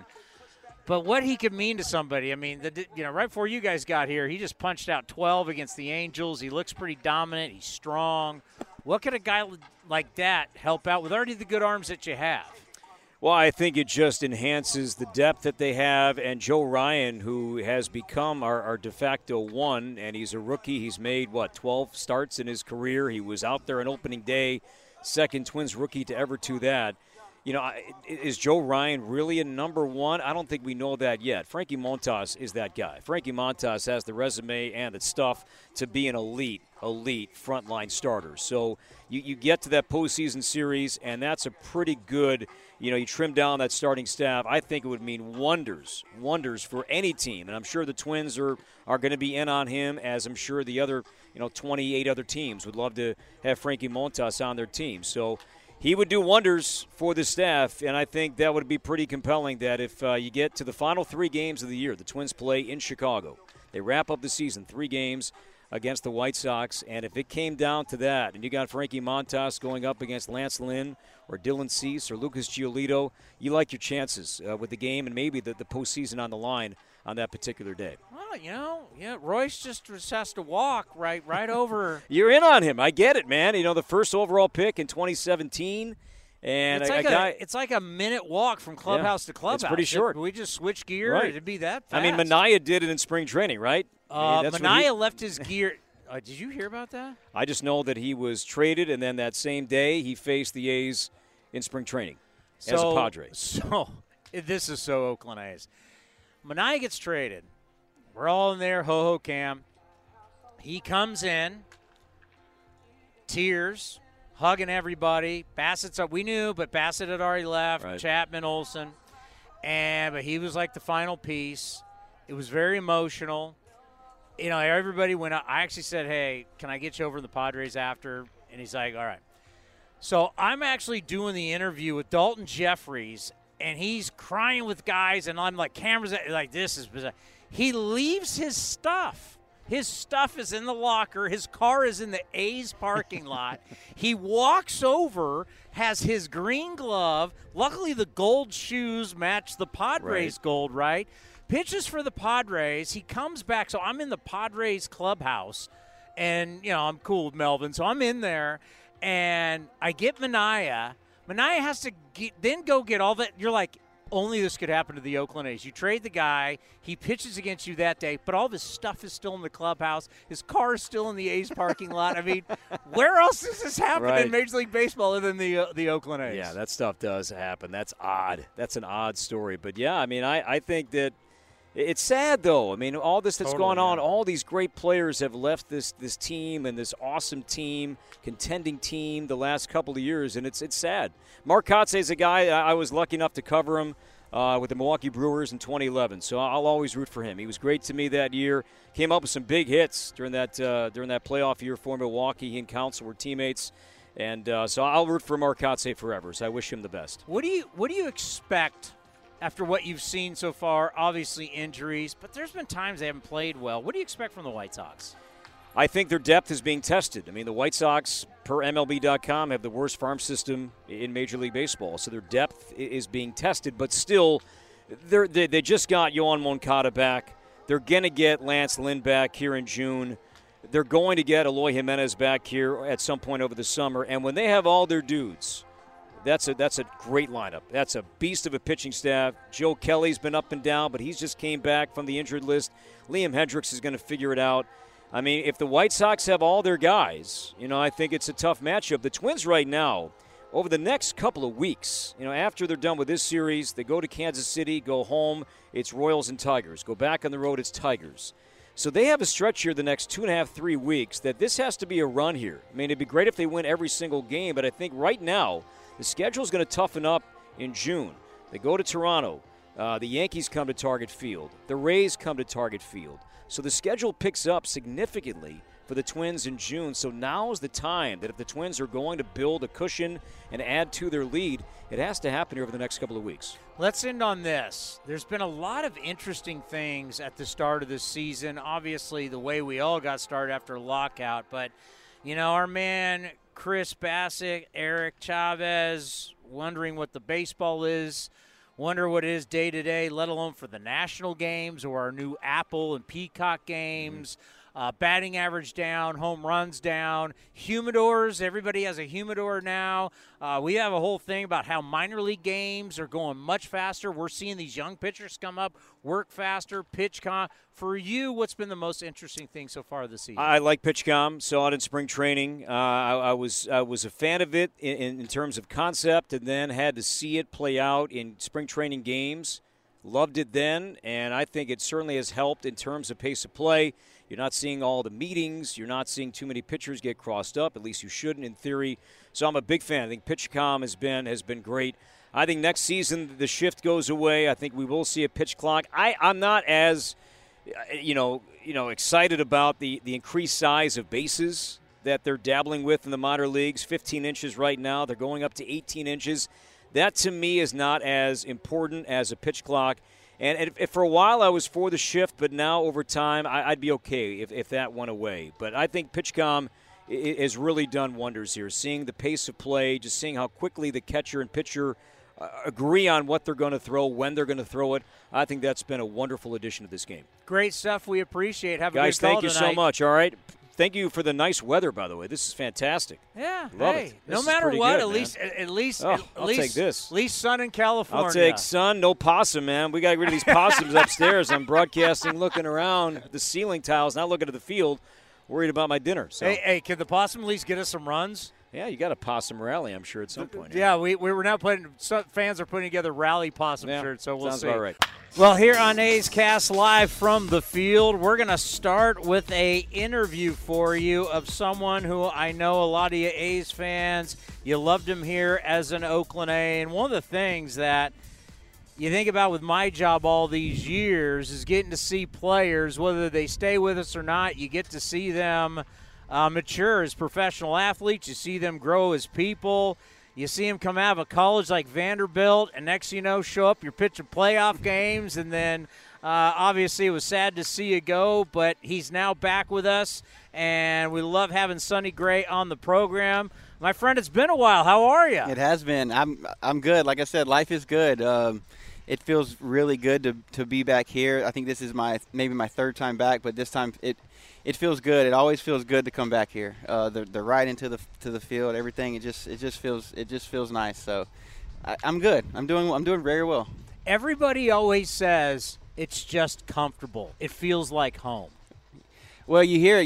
You go to other teams, so when you're here, you don't know any better. You're just kind of like here, and this is what it is. Especially when you, like for me, coming up here, and it was like make your debut. I was rookie here, doing all the things here in Oakland. It was like this was it. And then you go other places, and they're like, "Oh, you like Oakland?" I was like, "I loved it. I loved it." Because everyone's like, "Oh," and I'm like, I don't know. There's just something about that place that's just awesome. So. Yeah, it does. It's always nice to come back. There's a lot of history. There's a lot. It's a very unique place, and it's got a special part for me. Yeah, people don't understand because they look at all the issues that we have with the ballpark and everything, but the era that you were here, and when you think of Bob Melvin, you think of all the guys you competed with at such a high level, and the playoff games and the packed crowds. There was something special about that era. It's always hard to put your finger on exactly just one thing, but for you guys that were so close, it was a magical time. Yeah, the walk-off wins. I mean, so many times there were walk-offs hit and walk-off wins happening here, and it was a lot of fun. I came up in that. I think 12 was going to the playoffs, and then I came up and jumped right in the middle of it in 13, and then did it again in 14, and it was kind of like those years, 12, 13, and 14, just kind of being in the middle of it and being here and coming up in that spot was a really fun time here. That's for sure. We had a lot of fun, and like the fans were. There were a lot of packed games. I remember the playoff games, and it's just you look around at this place and look at all the seats, and it was just I was trying to tell some guys over there. I was like, hey, when this place gets going, there's not a place like it. It was like a football game. It was like the NFL and the Raiders during those games. And I remember doing my talk show outside the stadium because we weren't allowed in because ESPN and other people had the right. So even though we're here all year long, we got kicked to the curb outside for the playoffs. Crazy how that happened. And everybody was like, well, how do you feel about Sonny Gray starting? And you're like, hey, stuff plays. I don't care how young he is. And you know who we just had on the show is Jim Leland. Okay. And talking about Tigers, A's, Verlander, Cabrera, and, of course, just saw Cabrera, and thinking about you pitching against them brings back all these memories. Yeah. And for them, they remember that this was the loudest stadium they'd ever been in. I believe it. Because I remember we had game 1, 2, and then game 5 here. This place gets rolling. It's a special place, and you get all these fans on top of you. It was a very, very special place, and I'm sure it still has its moments still. But I vividly remember those and things I'll remember forever. So once you're an A, you're always an A, and we're always going to root for you no matter where you go. And I think about when you made the comeback and came off the IL. We're rooting for you to pitch well. How you feeling now? Where are you right now? Yeah, I feel good. As everyone did, I had a little bit of a slower start. The spring was it was different for a lot of reasons, and I coming out of spring, I felt okay, and then I went on the IL for a little while, and then I just started, I guess 2 starts ago against the A's in Minnesota, and I've made one more start after that, and then I'll throw tomorrow. So the way I see it, it's kind of like my 3rd start of the year. I don't really count the first 2, kind of like laboring through some things. So I feel good. I feel good. It's just now I'm just building, trying to build some momentum, create some consistency on the mound, and just kind of continue to get my feet under me and continue to just get into the flow of the season and keep kind of moving forward. So I feel good. I feel good, and I like it in Minnesota. It's a really, really good group of guys. It's been fun getting to know all of these guys that are over there currently. It's a bunch of new faces that came over to the team. So it's good. I really like the spot that I'm in. Killer ballpark, good team, good situation, first place. I love it for you. And I think about, like, with Stephen Vogt. Stephen Vogt always used to talk about catching you was like, I don't know where it's going. Sometimes I don't think he knows where it's going because it's that magic that you have, that natural movement, and it can change throughout the game for you, and you can move the ball around. I know we've had many of conversations about that. So I can see a guy like you don't have much of a spring training. I can see where it may take a little bit of time because you got a lot going on when you're out on the mound. Yeah, there's a lot of feels that I feel when I'm out there, and a lot of like manipulation and a lot of like getting on the same page with this person, because sometimes I'll just do something different with the ball, and I kind of need you to know that that's about to happen. I got to see Vody yesterday, which was really cool. I gave him a big hug. He was out there in right field. So that was special. He's one of my all-time favorite human beings of all time, as probably a lot of guys, a lot of people. He's great. But yeah, you're right. I do some different stuff every now and then, and just see what happens. I think about one of the strengths for this ball club is defense. And for you as a pitcher, what does that mean to you that kind of everywhere you look on the diamond, you got a player out there that can really help you out? Yeah, that's kind of new for me over the last few years. It is honestly, too, and this can be like cliche, and you can hear people say this, but they put in a lot of time and a lot of effort in defense. Like they're constantly working on it, they're constantly talking about it. It's something that's not just like taken for granted. It's not just like, hey, you just go out here and do this. They take a lot of effort and a lot of thought, and you can tell they care about it. The defensive guys and this team in general, like, really care about it, which is which is nice, and it's nice as a pitcher to know that, hey, these guys putting the time, putting the effort. It genuinely matters to them. So that makes you feel comfortable and happy, and it makes you want to reciprocate and do the same. So it's a nice way to have all aspects and all part of the game kind of flowing together. I'm not sure where Correa is from a standpoint of Rean Stadium. I know it's either going to be today or tomorrow, whatever it's going to be. But we do know this, having played against him for so long and what he's done in the postseason. He's one of those guys, he's the dude. Like, he's legit. Mm-hmm. Like even through the scandal, after the scandal, he's like, he's the guy that flipped you the bird, said, I'm here to play. I don't care what you guys think. I'm winning games. Just what has he done inside that clubhouse to help change the culture? It's already been a winning culture, but to try and get the Twins over that hump. Yeah, he's great. He's a special player. Playing against him, you see how talented he is and how special he is, and he's been on a winning team his whole career, pretty much his whole life. So he's a very, very special player on the field, and he's a very, very special person off the field as well. And that's something that I'm getting to see firsthand now, just being around him every day. He brings a lot of special abilities and special talents and good energy to the field every day, and it really is a joy to be around him. Did it tick you guys off a little bit that everybody just tried to say White Sox are the champs, best team in the American League, gave nobody else in the Central, heck, pretty much didn't give very many people other than maybe like the Astros, Yankees, some team, Blue Jays, a chance in the American League? Did you guys go, whoa, we're still the big boys in this division? Did that tick you off? I honestly, there's so many new faces on this team. I don't really, like me personally, the way I see it, I didn't know much about the division at all coming into it, so I don't really hear that or listen to that. I don't follow that as far as what other people are saying. It's not something that I do on a day-to-day basis, is listen to what this person says or this person says. So not really. I haven't really heard that. So there's a lot of new faces on this team, and there's a lot of guys that come over that have won for a long time and that would say or bring winning attitudes. So I don't hear that. If that makes any that's sense. just us in the media talking about it. Yeah, that's what I'm saying. I don't mean to say this, but I don't listen to y'all. Can say it. I don't you know how it rolls here. Yeah, you can be totally honest. I don't listen to y'all, so I don't listen to the media anymore. I learned my lesson that way, so I just kind of keep that stuff at a distance and control what I can control on a day-to-day basis and with myself and getting my work done. And other than that, I just kind of don't listen to the noise. Your career now has been pretty interesting with the places you've gone. I mean, obviously, we all know about this place, but then you go to the Yankees, which is a whole different ball game. Then you go to the Reds, now to the Twins. What's the difference playing on the coast, playing here, big market, but the A's are different, as we know, going to the Yankees and then playing in the Midwest? What's the difference between the different places? It's location geographically. I couldn't have done it any crazier. Go as far west as you can go, then go all the way up to the northeast, then go right to the middle, and then go all the way to the top.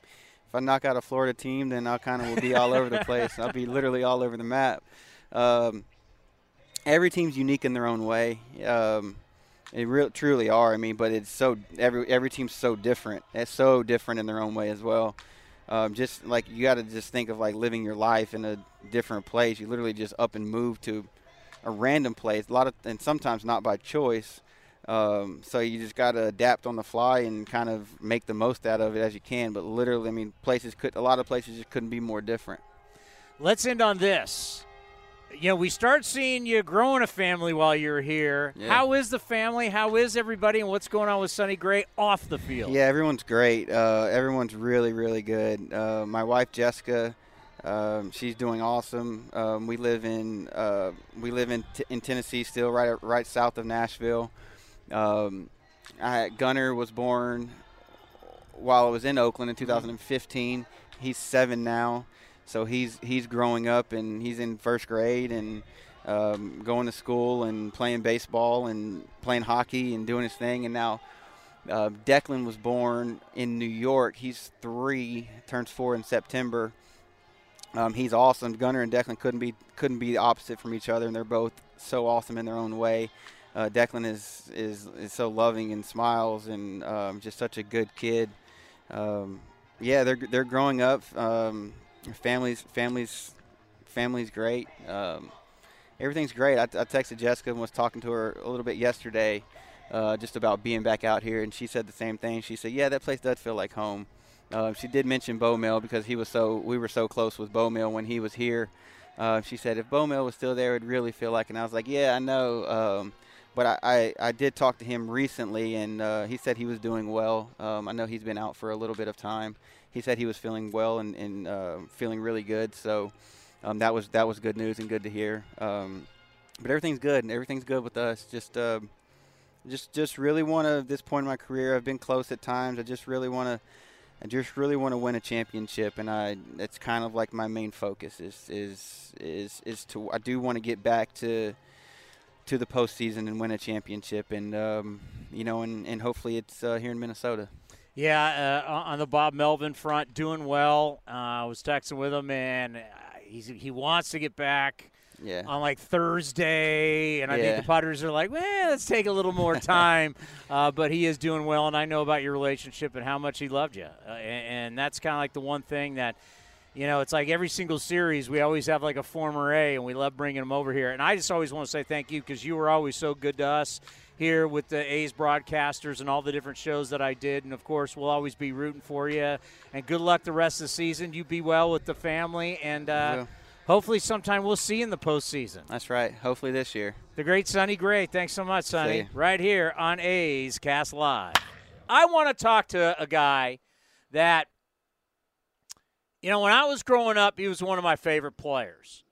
And whenever you get into this business and you start doing shows with one of your favorite players, you kind of get worried, right? Because what if he's not a good guy? What if that guy you grew up watching is a pain in the ass and you got to work with him, you don't love him anymore? I never have to worry about that with my guy Bip Roberts, as you see him on NBC Sports California doing A's pre- and post-game live. The kid from Oakland, the All-Star. Bipster, how are you?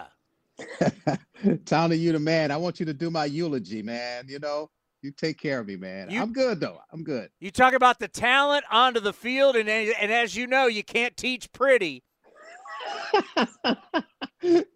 I don't know if I have it, but I'll tell you, Tony, I'm having a good time doing this TV thing, man. It's been 21 years now. Wow. And we've worked together and we've had some good times. And I just owe it to everyone that's in the industry to help kind of to mold me into being who I am. Because when I first got on here, I was a little shy when it comes to television, but they told me, be yourself. It took a few years, but I'm comfortable doing it. And now, you talk about 21 years later, we're still doing it.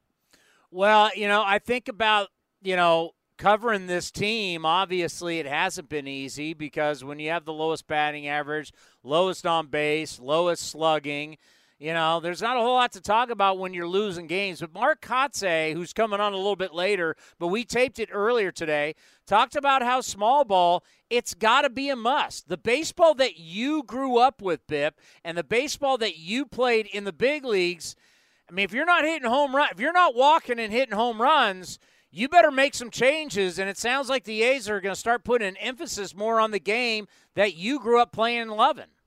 Yeah, and I love that. Just like you said, I love when you start talking about baseball players being athletes and you have to create offense. It doesn't just happen with one swing of the bat where you hit a 3-run home run or, you got 6 guys in the lineup and their job is to hit home runs. The Cleveland Indians this year, they have an 85% contact rate, and they have 6 guys that are in the top 50 when it comes to contact. And it just tells me that the game is coming back to that. You can see it now. And when you look at it and you see home runs are down, and some guys who've had, 40 home runs in the past at this particular point don't have any home runs.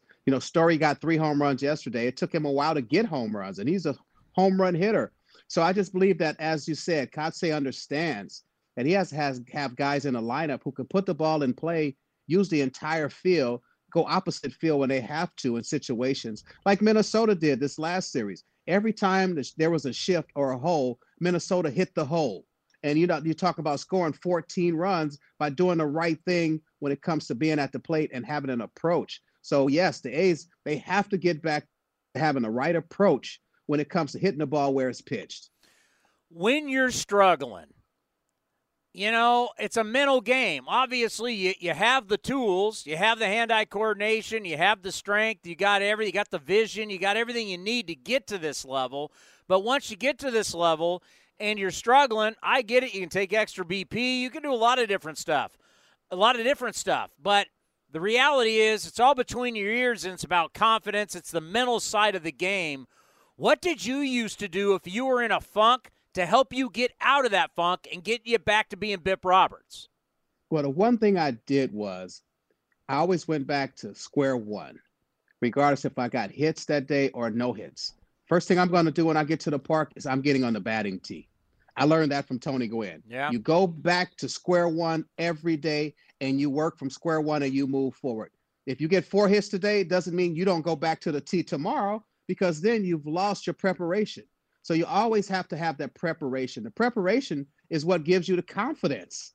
If you don't have the preparation, you go into a game with the unknown. Well, I didn't work on the pitch away today, or I didn't work on the pitch inside. And when I got a pitch inside, I didn't have the right swing.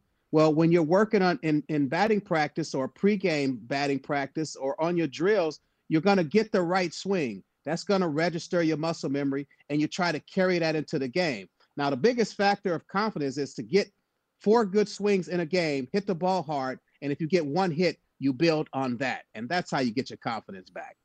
How many slumps did Tony Gwynn go into? I never seen one.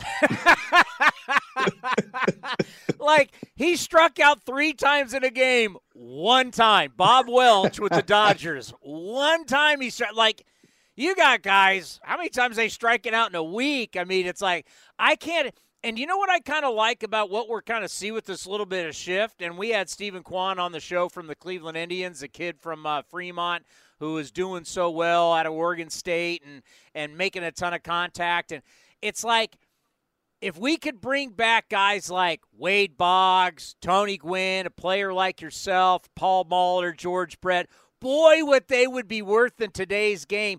We've got so many guys hitting 220, if not 180 in the lineup. Can you imagine if you had guys in the lineup hitting 360, how much they would stand out?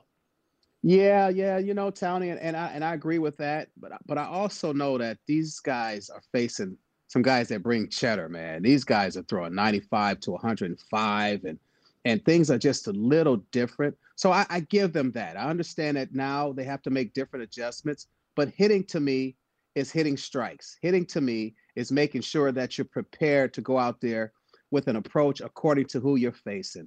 I mean, these guys throw the ball right down the middle. There should be no reason why you can't hit the ball hard 2 out of 3 times in a game. So, yeah, when it comes to guys like Boggs and Gwynn and Molitor and Mattingly and Barry Bonds and Larkin and all these guys who could really swing the bat, I think they would take advantage of guys who put shifts on them because they could use the entire field. So I think the skills that we had, it's a little more in depth than the skills that guys have right now, because we really could not hit 220 and be in the big leagues. We would be definitely in the minor leagues, or our bags would be packed and we'd be flying home somewhere. You'd be getting a TV job. Right. I mean, let's be honest. You're hitting 220. It's, you're playing a vacation. When you think of Christian Pache, I'm tired of talking about the numbers because none of them are good. And we know that athletically he's a beast. Center fielder, I mean, Bip, when you're up next to him, he looks like a free safety in the NFL. 6'2", about 215, run like the wind. I mean, I guarantee if he grew up in this country, he would have played some football.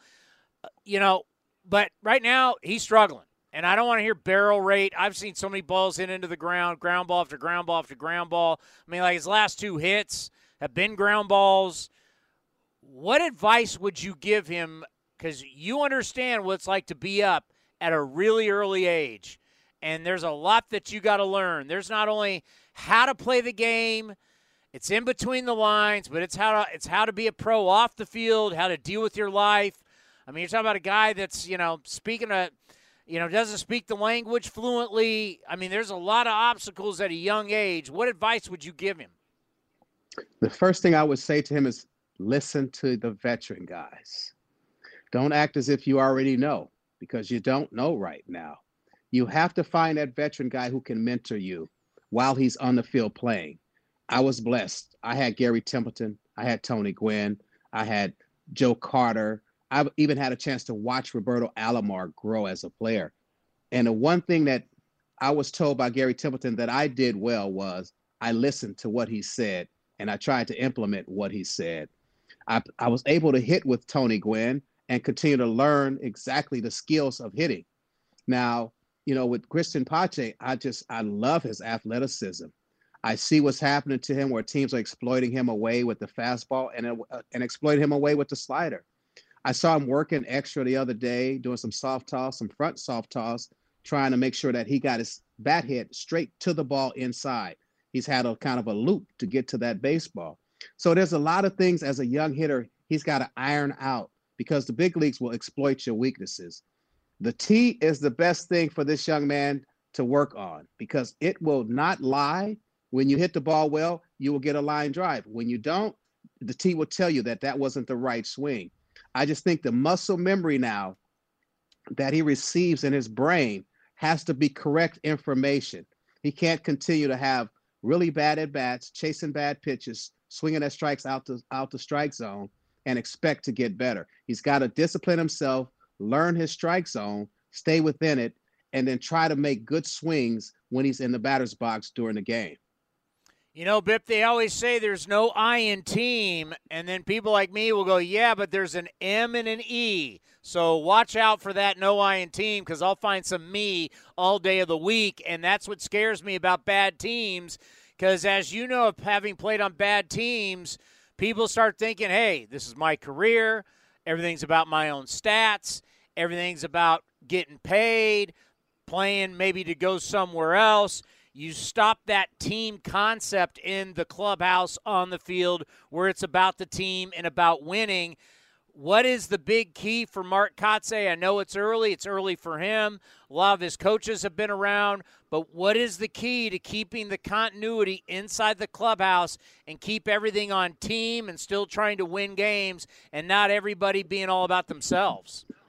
Well, yeah, the message has to be that, I'm the manager. I'm going to do everything I can to put you in a situation to succeed. Now, I need you to do the work so that when I put you in, you will succeed. Because if you're not doing the work and I put you in and you fail, then your mentality continues to falter. And then you start seeing the slumped shoulders, the head down, and things like that. I'm just one who always believes that the more games you win, the less changes that will be made. When you lose, then guys come and guys go. That's very tough for players to not know if they're going to be here today and gone tomorrow. But when you win, there are no changes. So if you can get everyone to believe that it's easier for families if we come out here, play our best, and win games, because then we don't make changes. And you don't have to worry about it being a me, I type team. It's a we, because together we get the positive results of winning, and together we get to stay here in the big leagues and not have to worry about what happens to us off the field. Well, that's why you got to control Brody Brazil, because, Brody will go on his own, and Brody wants to start, and you're like, hey, we still got to do this together. Oh, Brody Brazil, that's my guy, man. You guys are my guys, man. And sometimes Brody loves the A's so much that sometimes he gets blinded because he loves the A's more than what he actually sees. And I always have to pop him on the back of the head and let him, hey, Brody, wake up, and then he'll start to come back to reality sometimes. Well, that is the thing that, it's one thing to be an ex-player.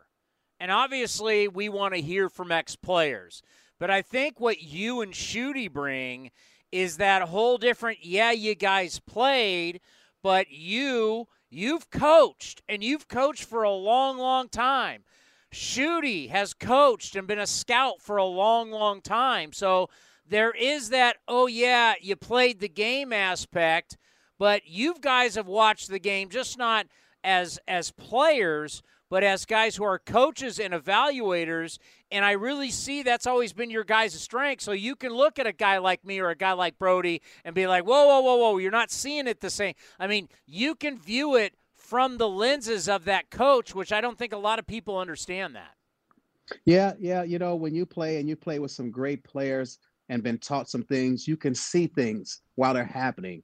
Whereas the naked eye, guys who haven't been taught that, they can't see it. So I'm watching games and I see things and I tell Brody, did you see that? And he goes, no. That's how I had like a little segment called, did you see that? Yes. Because I could see that and he couldn't see that. So I'd have to explain it to him. And you're definitely right. When you coach and you're working to develop young kids to be the best that they can be, you take them to the lab and you start to work individually with them and you break their swings down and then you build them back up. And now when you watch them hit, you go, hey, you're still not doing what we asked you to do because you still have that little flaw in your swing. We have to continue to take that thing out. There's a little loop there. You're not getting ready upon the release of the baseball. You're waiting until the ball's behind you or past you before you even take your step to get loaded.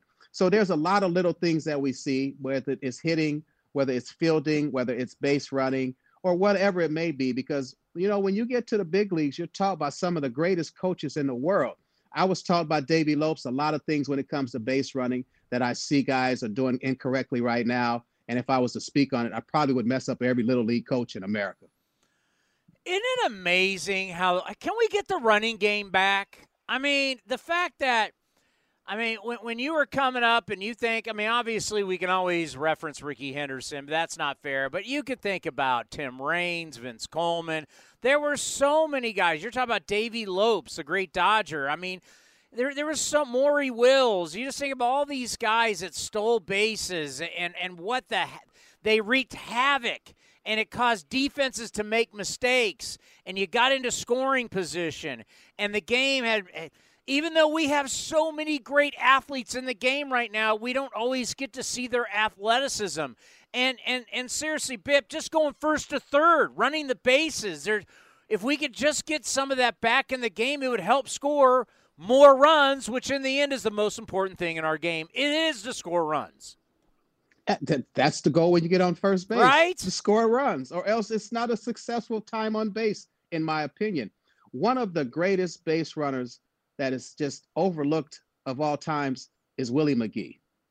Willie McGee was outstanding.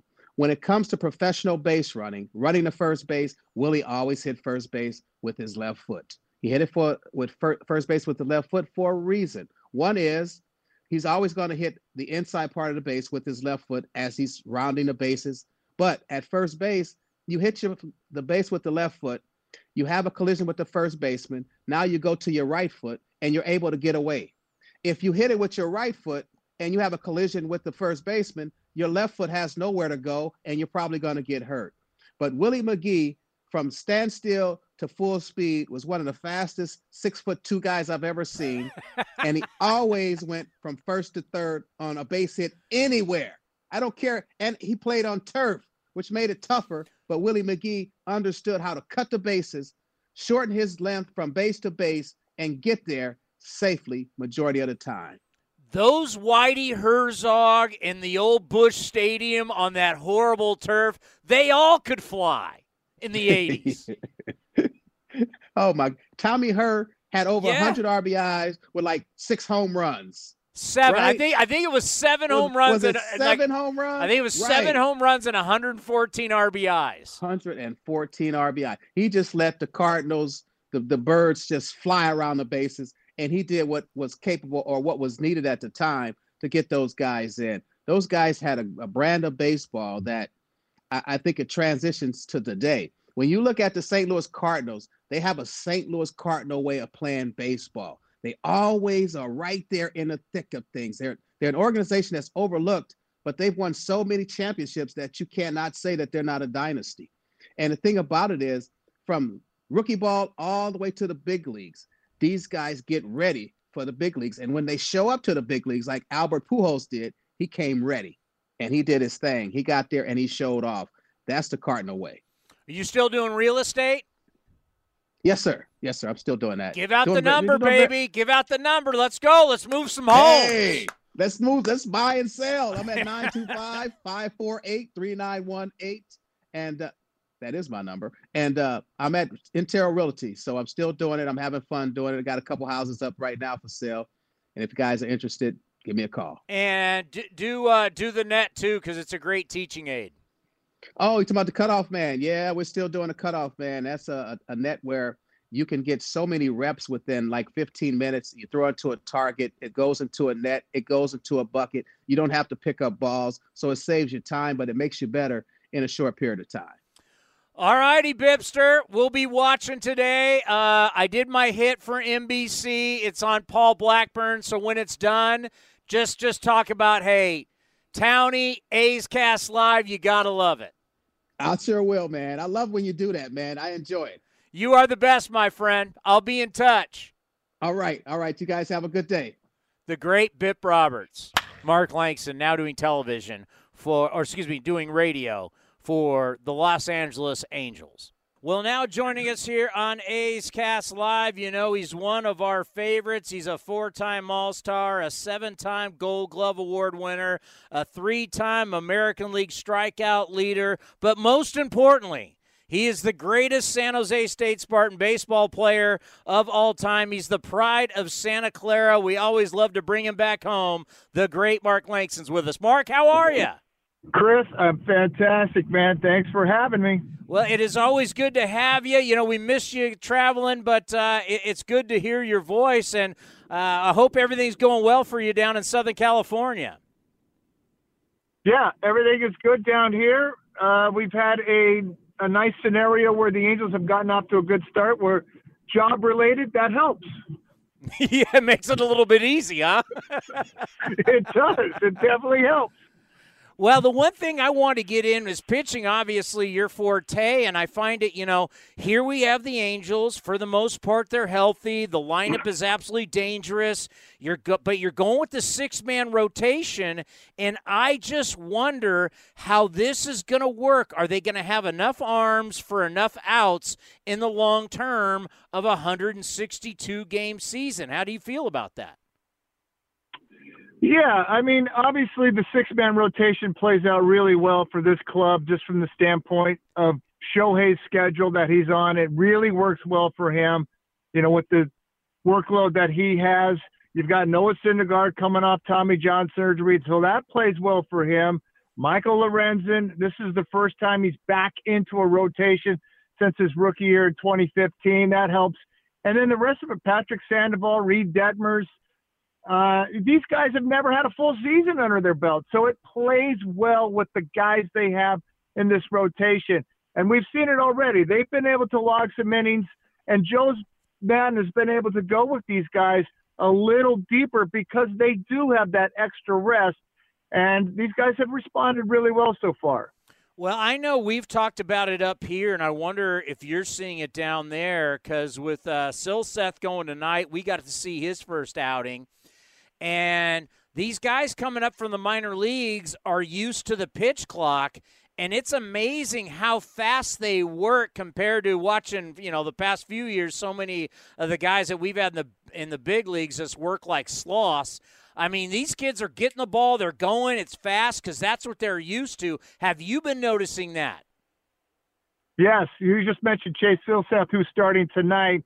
No doubt about it. He came up and he couldn't get rid of it quick enough. And that always plays for any defense. They love it. The faster you can work, the better your defense is going to be. We had Jose Suarez in our rotation earlier this year, who is one of the slowest workers in baseball. And it's painstakingly, and I think it cost him from the standpoint sometimes those defensive plays aren't made behind you because of how slow he worked.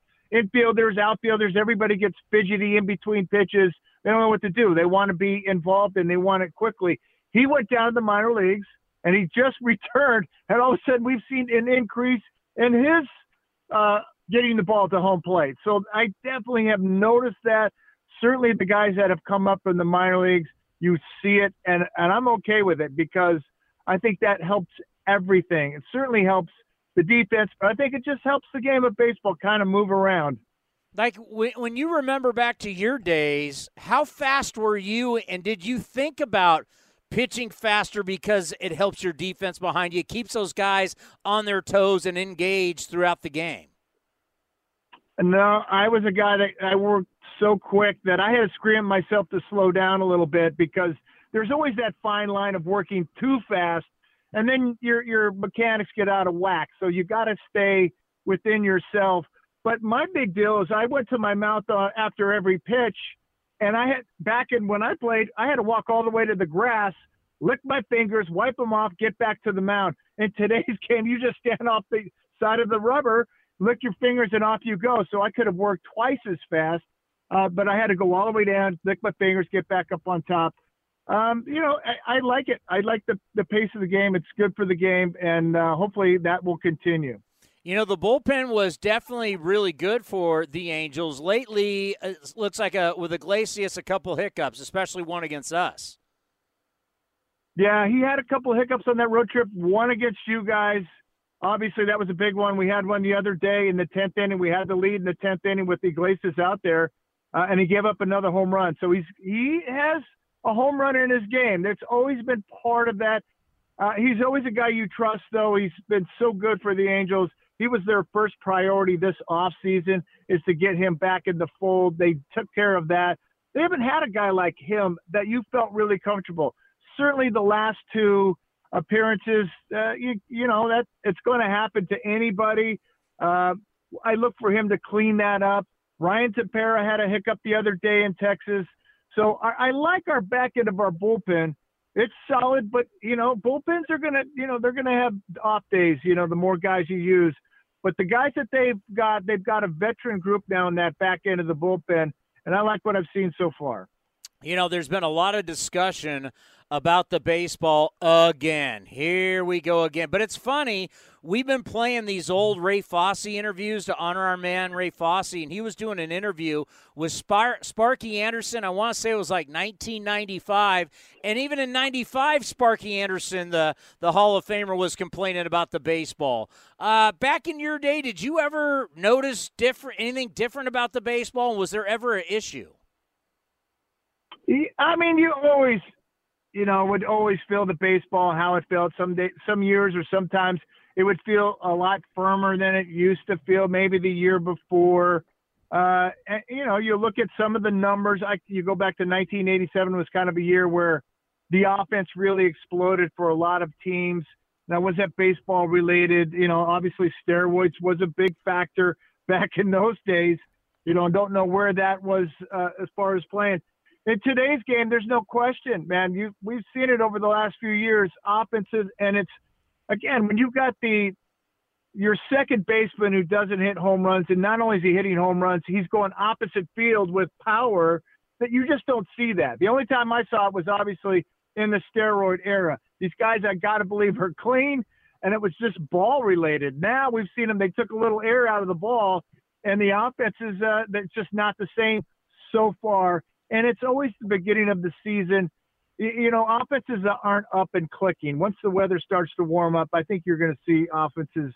You're going to see a lot more offense than you're seeing right now. Well, I got to tell you, we do the Mark Kotze show here on A's Cast, and we had him earlier today, and he was talking about, listen, ball's not going out of the yard. We're not scoring runs. We got to start playing small ball. And, small ball was like a dirty word around here. If we go back in there, if it wasn't about home runs and walks, Billy Beane wanted no part about that. But we're talking about bunting and hitting and running. And so maybe I don't know, balls in the humidors, I don't know. But if this kind of leads us back to a normal game, I think I'd embrace it. How about you?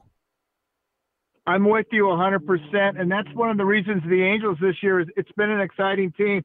You look at their offense; they certainly can do it with so many different ways, and that's what they've done this year. Obviously, they're right at the top as far as average.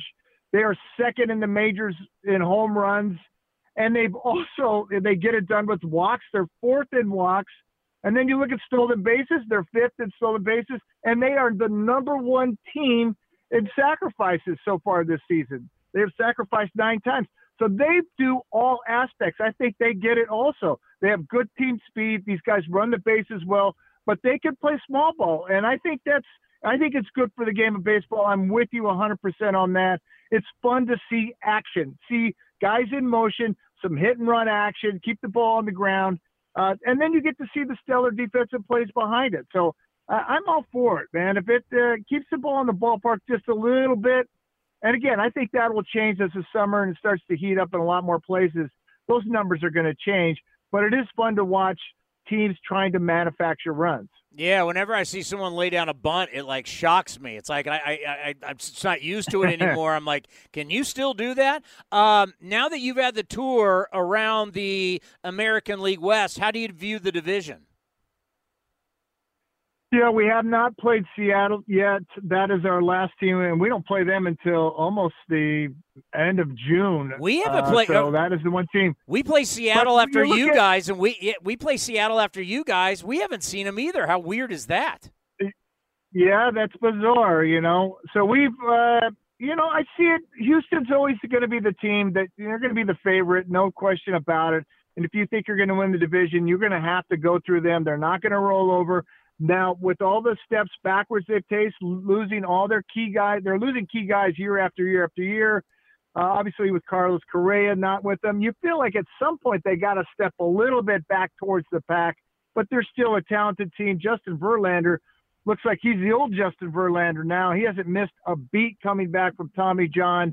So they're the team to beat in this division, no doubt about it. The Angels are a much improved team. Obviously, when you have the health of Mike Trout and Anthony Rendon to get back in your lineup on a daily basis, you're going to be a better team. Immediately, Shohei Ohtani, he didn't have any protection. Now he's got some protection around him. And Taylor Ward, for us, has been the storyline all season long. I mean, when you have names like Ohtani, Trout, and Rendon, and you're the storyline offensively, that shows you what kind of offensive year Taylor Ward has gotten off to. Yeah, every single time I look up and I see that he has a better OPS than Mike Trout, I just shake my head. You're like, wow. Let's end on this. Shohei Ohtani.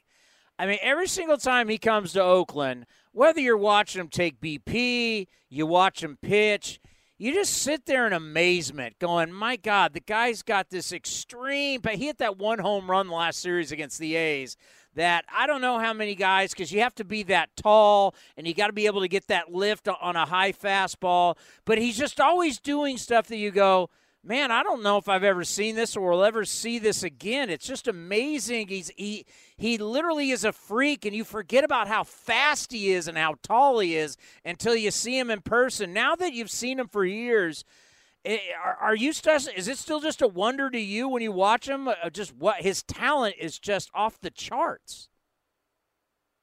Yeah, I'm still just absolutely blown away by what we see out of Shohei from the standpoint of, I know how hard it is to prep and get ready for one element of it and the pitching side of it and the work that you have to do from a preparation standpoint. It takes 5 days to get yourself ready to roll for that start. Shohei can change hats and do that as good as anybody.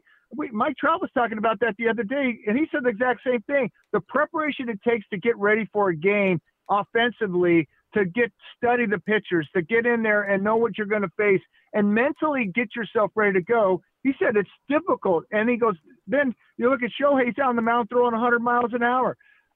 It is mind-boggling. I don't know if you'll ever see another baseball player with this kind of skill set that he has.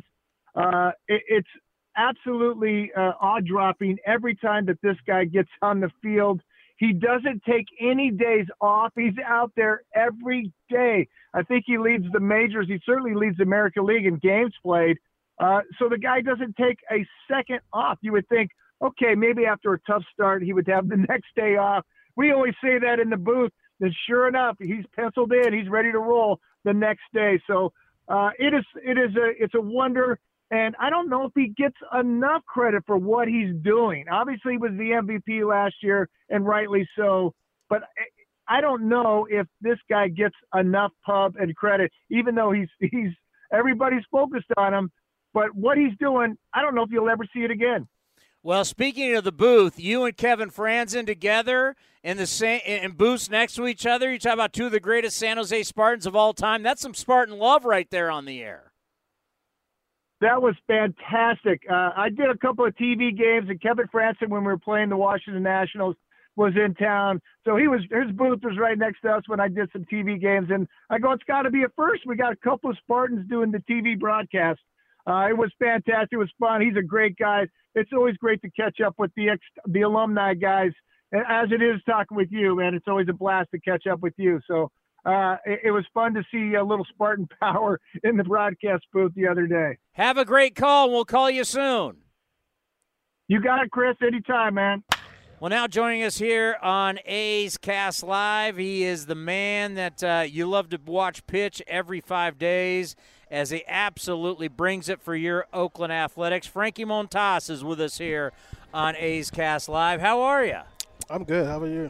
I'm doing well, and, just watching you pitch recently, I think you got to be feeling great because the other day, 12 strikeouts, but just in command of the body, of the mind. You can really see right now where you are in your career, and you got to be feeling great. I feel pretty good. First of all, just want to thank God, just for keeping me healthy, and I'm just trying to do my job, man. I'm just trying to go out there every 5 days and do my best. I remember doing an interview with you, and I don't know if you remember, but it was the Bay Bridge series, so it was years ago. It was in San Francisco. You just made the team, right? You just had a baby. You remember this? And I remember going like, the world's your oyster right now.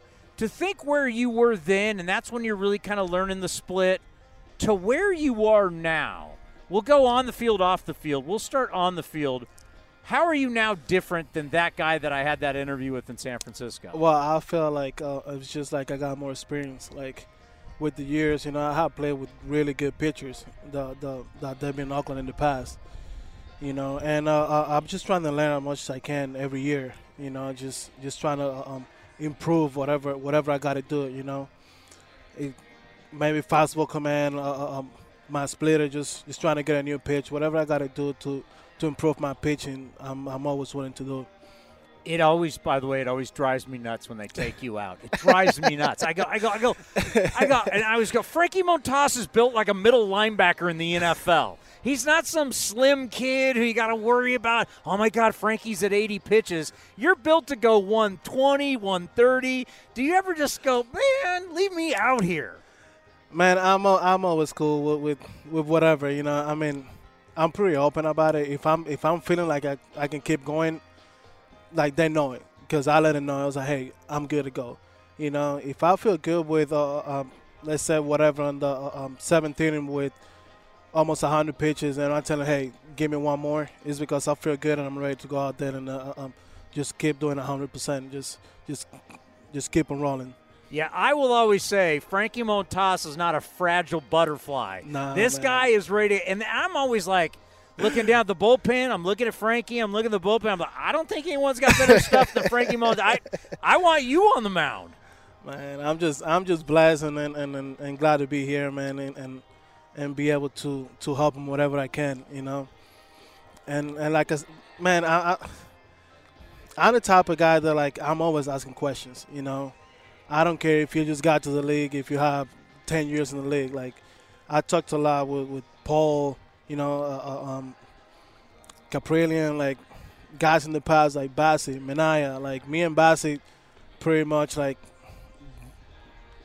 been together for a lot of years because we were together in the White Sox. And those two guys, Minaya and Bassi, were two guys that I look up to, The way they handle themselves, the way they go out there, the way they go about their business. Like I wanted to be like that, you know what I'm saying? And just be able to learn from those guys. And Edwin Jackson in the past, Cahill, all those guys. I always trying to get the good things about them, how they go about their business, how they pitch, how they get prepared to pitch every 5 days. That's some things that I'm always trying to looking for it so I can do it and trying to go out there and have a good game. Edwin Jackson's like one of the greatest resources because he's played for every team. It's like he can tell you any restaurant, any golf course, anything you want. He knows every city. But I swear to God, that man. Hey, wasn't Seattle? Oh well, in Seattle you got this, you got the sushi, you got this spider. Bro, he knows everything. I swear to God, he played in every city in MLB. I swear. Yeah, he was a good dude. He was always a fun interview because what a wealth. Because obviously you'd want to play in the same spot your entire career, but then. You think about what he did. Like, he played almost for every team. It's like he got to – Well, it was 17 teams, something like that? What was it? It's a record. It was something like that, right? It's a record. Him and this guy, this Dominican dude. That deal reliever for the A's. What's his name? Penn Octavio Dotel. Dotel, hell yeah. Yeah, that was the guy. That guy was. Well, and it's kind of cool because you got to live in like every major American city. Seriously. But what a wealth of knowledge. I want, off the field, the young family, what's that done for you? Man, I feel like that's one of the things that has like helped me grow up as a father, as a man, as a human being. Having 2 kids, and it's just like I wouldn't trade this for anything. Like my mental peace, like I'm just so blessed that God blessed me with a really good family, really good kids, and I feel like that's one of the reasons why like I'm trying to go out there and like always give my best. I don't want to show my son something that like I wouldn't want him to do it in the future. You know what I'm saying? Whatever it is that you're doing, you have to make sure you give 100%. Baseball, school, whatever it is in life, you have to stay dedicated to whatever you're doing, and that's why I work hard, and I'm just trying to go every 5 days out there and show him that like, hey, if you give 100%, it don't matter what happened, no matter the results, you're gonna go to sleep good. Obviously, everybody's talking about you in baseball, and I don't know how much you can wall that off. But every article, everything you look at, Frankie Montas, I mean, you legitimately may be the most coveted guy at the deadline. We don't want you to go, right? We want you to stay forever. But are you able to, like, shut that out at all? Because I'm sure, like, your family and everybody knows what's going on. How do you how do you have the blinders on for that? I'm in Oakland right now, right? So I got to pitch for Oakland. Yeah. So whatever I'm at right now, that's what I'm focusing. I'm not trying to think about getting traded. I'm here right now, so right here, this is what they need me, So I'm just trying to do my job. That's it. If whatever happened, if I get traded, whatever I go, I got to still do my job. Still got to keep on grinding. So right now I'm here, so I'm just focusing, just keep going and then help the team whatever I can.